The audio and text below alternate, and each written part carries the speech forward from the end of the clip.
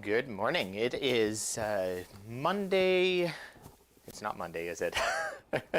It's Wednesday, May 5th. Check that, May 6th.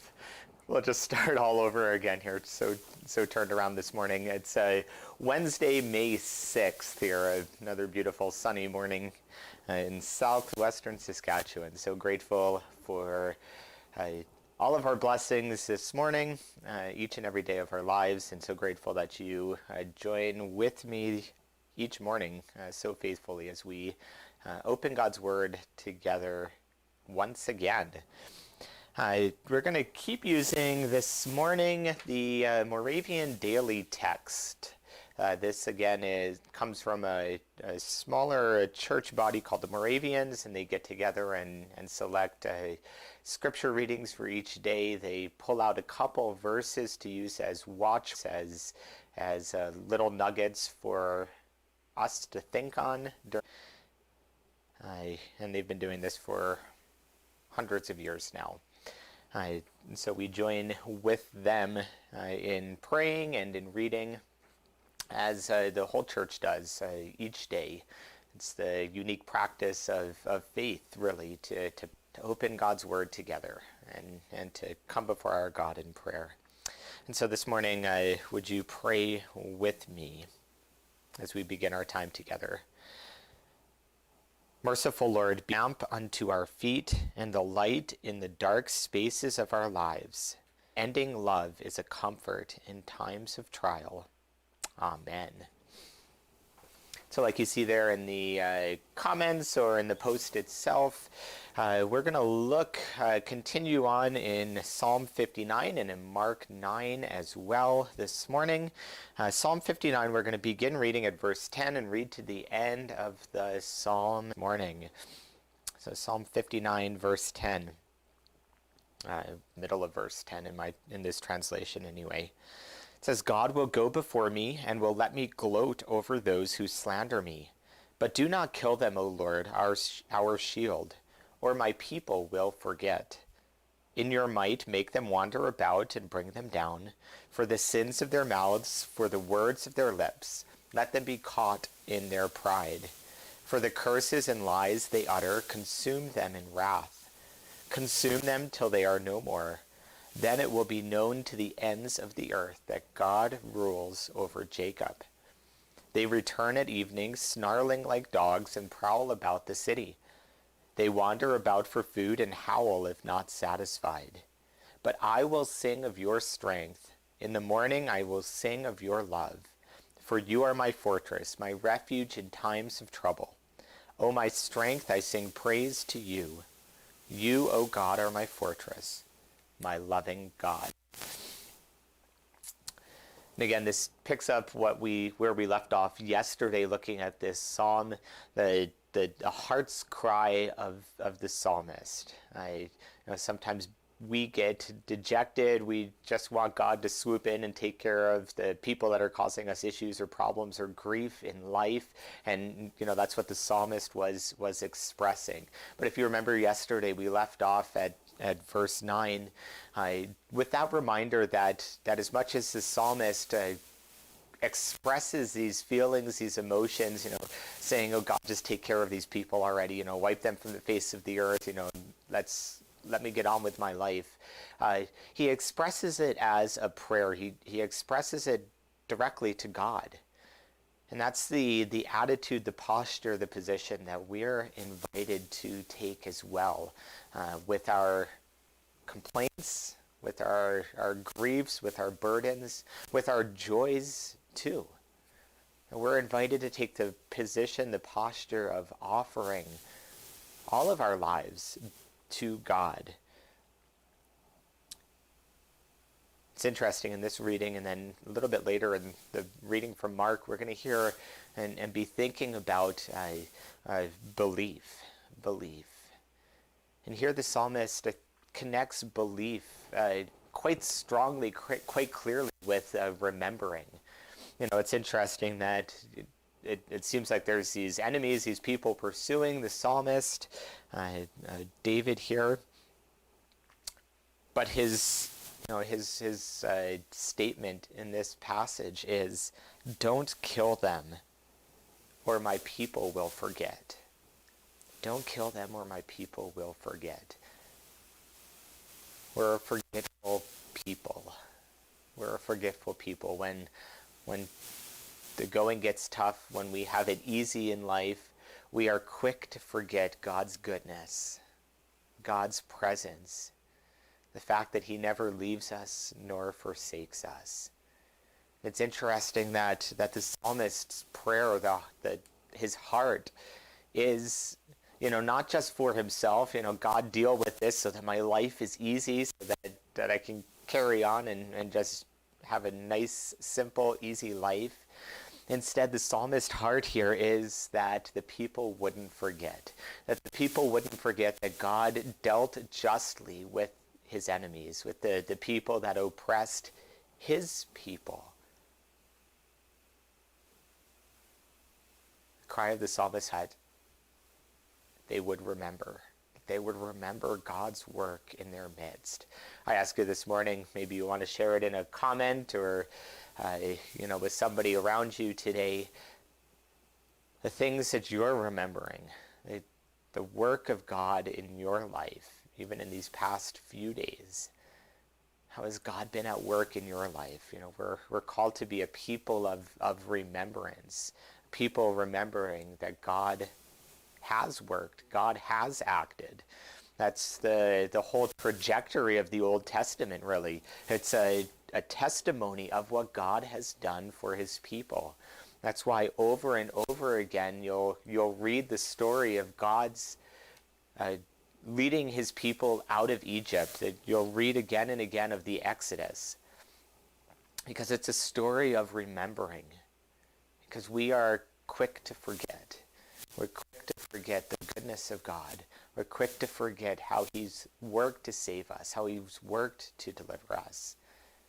So I encourage you again this morning to share maybe a way or two that you have seen, that you've known God's work in your life in these past few days.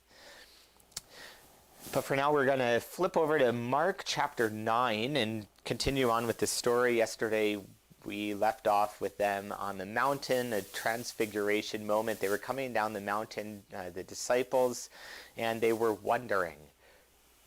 They were wondering at what Jesus meant when he said that he must rise from the dead. And that's where we begin the story. Mark 9, verse 11. It says, "And they asked Jesus, 'Why do the teachers of the law say that Elijah must come first?' Jesus replied, 'To be sure, Elijah does come first and restores all things. Why then is it written that the Son of Man must suffer much and be rejected? But I tell you, Elijah has come, and they have done to him everything they wished, just as it is written about him.' Now when they came to the other disciples, they saw a large crowd around them, and the teachers of the law arguing with them. As soon as all the people saw Jesus, they were overwhelmed with wonder and ran to greet him. 'What are you arguing with them about?' he asked. A man in the crowd answered, 'Teacher, I brought you my son, who is possessed by a spirit that has robbed him of speech. Whenever it seizes him, it throws him to the ground. He foams at the mouth, he gnashes his teeth and becomes rigid.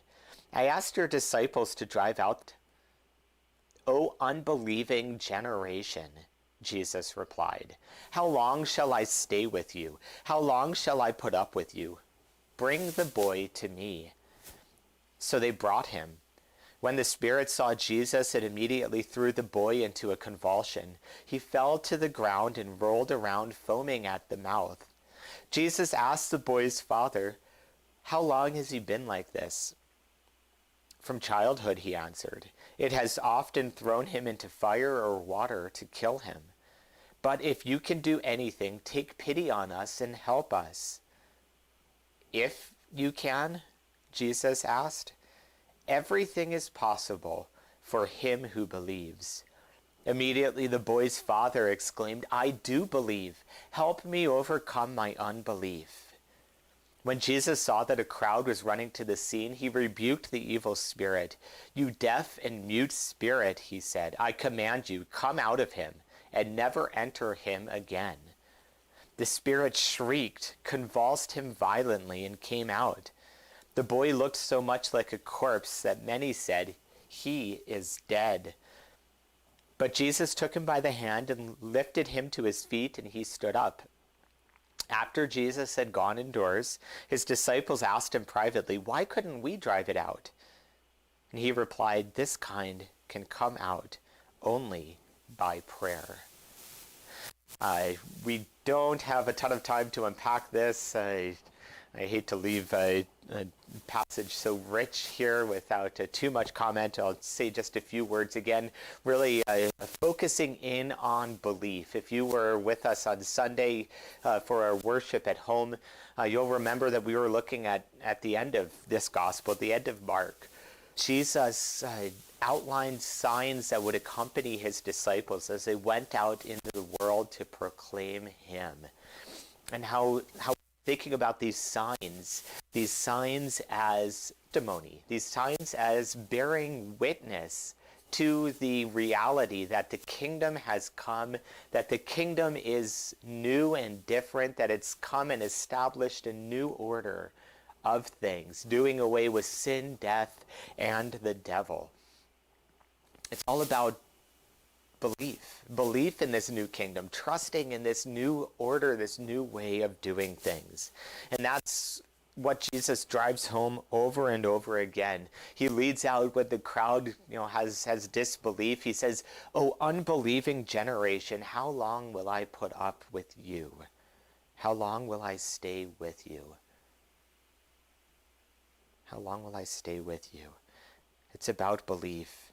The boy there begins down the road of testifying about Jesus. He says, "If you can do something," you get the sense, "I've heard about Jesus. I've heard you've done good things, so I've come to you. If you can do something, help me." Jesus simply replies, "If I can do something, if I can." The boy's father's reply is a reply that's hopefully in each of our hearts. "I do believe. Help me overcome my unbelief. I do believe. Help me overcome my unbelief."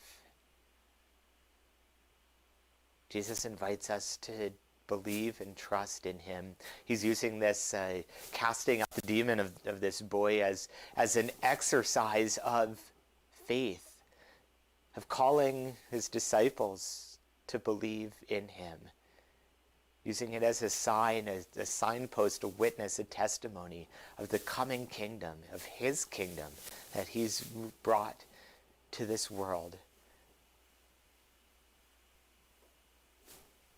Help my unbelief. Help my unbelief. I do believe. Let that be our prayer this morning. I do believe. Help me overcome my unbelief. And we would trust and believe in Jesus for all that we have, all that we need, for life and for salvation itself. Lord Jesus, this morning we simply pray, I do believe, but help me overcome my unbelief. So often in life we've seen signposts, we've seen witness, we've seen demonstrations of your power, of your presence, of your work in our lives, and we are so quick to forget. We are so quick to doubt. So Lord Jesus, we simply pray, I do believe. Help me overcome my unbelief. We pray for your Holy Spirit to continue to call us, to draw us to faith in yourself, that he would strengthen our faith, that we would believe, that we would know without a shadow of a doubt that you, Lord, have come to establish a new order of things, that you've established your kingdom, your rule, your reign, your power, your presence in this life, in our lives, and in this world. where we're tempted to doubt, where we're tempted not to have faith. Help us believe, Lord Jesus. We look to you for all that we are and all that we have. For it's in your name that we're together, and in your name that we pray. Our Father, who art in heaven, hallowed be thy name. Thy kingdom come, thy will be done, on earth as it is in heaven. Give us today our daily bread, and forgive us our trespasses, as we forgive those who trespass against us. And lead us not into temptation, but deliver us from evil. For thine is the kingdom and the forever and ever. Amen. So indeed, that's my prayer for you this morning, that it would be working faith and belief and trust in Jesus in a new way, in the way that you need it this morning. So we go out as proclaiming the good news of Jesus, his hope. We receive his benediction. May the Lord bless you and keep you. May the Lord make his face to shine upon you and be gracious to you. May the Lord look upon you with favor and give you his peace. We shout, we proclaim still in this Easter season, Christ is risen. He is risen indeed. Alleluia. Thanks for watching this morning. I see it's a little bit laggy here, but thanks for continuing to tune in. We'll be back tomorrow morning at 8:30 for another round of morning devotions. Blessings on your day today.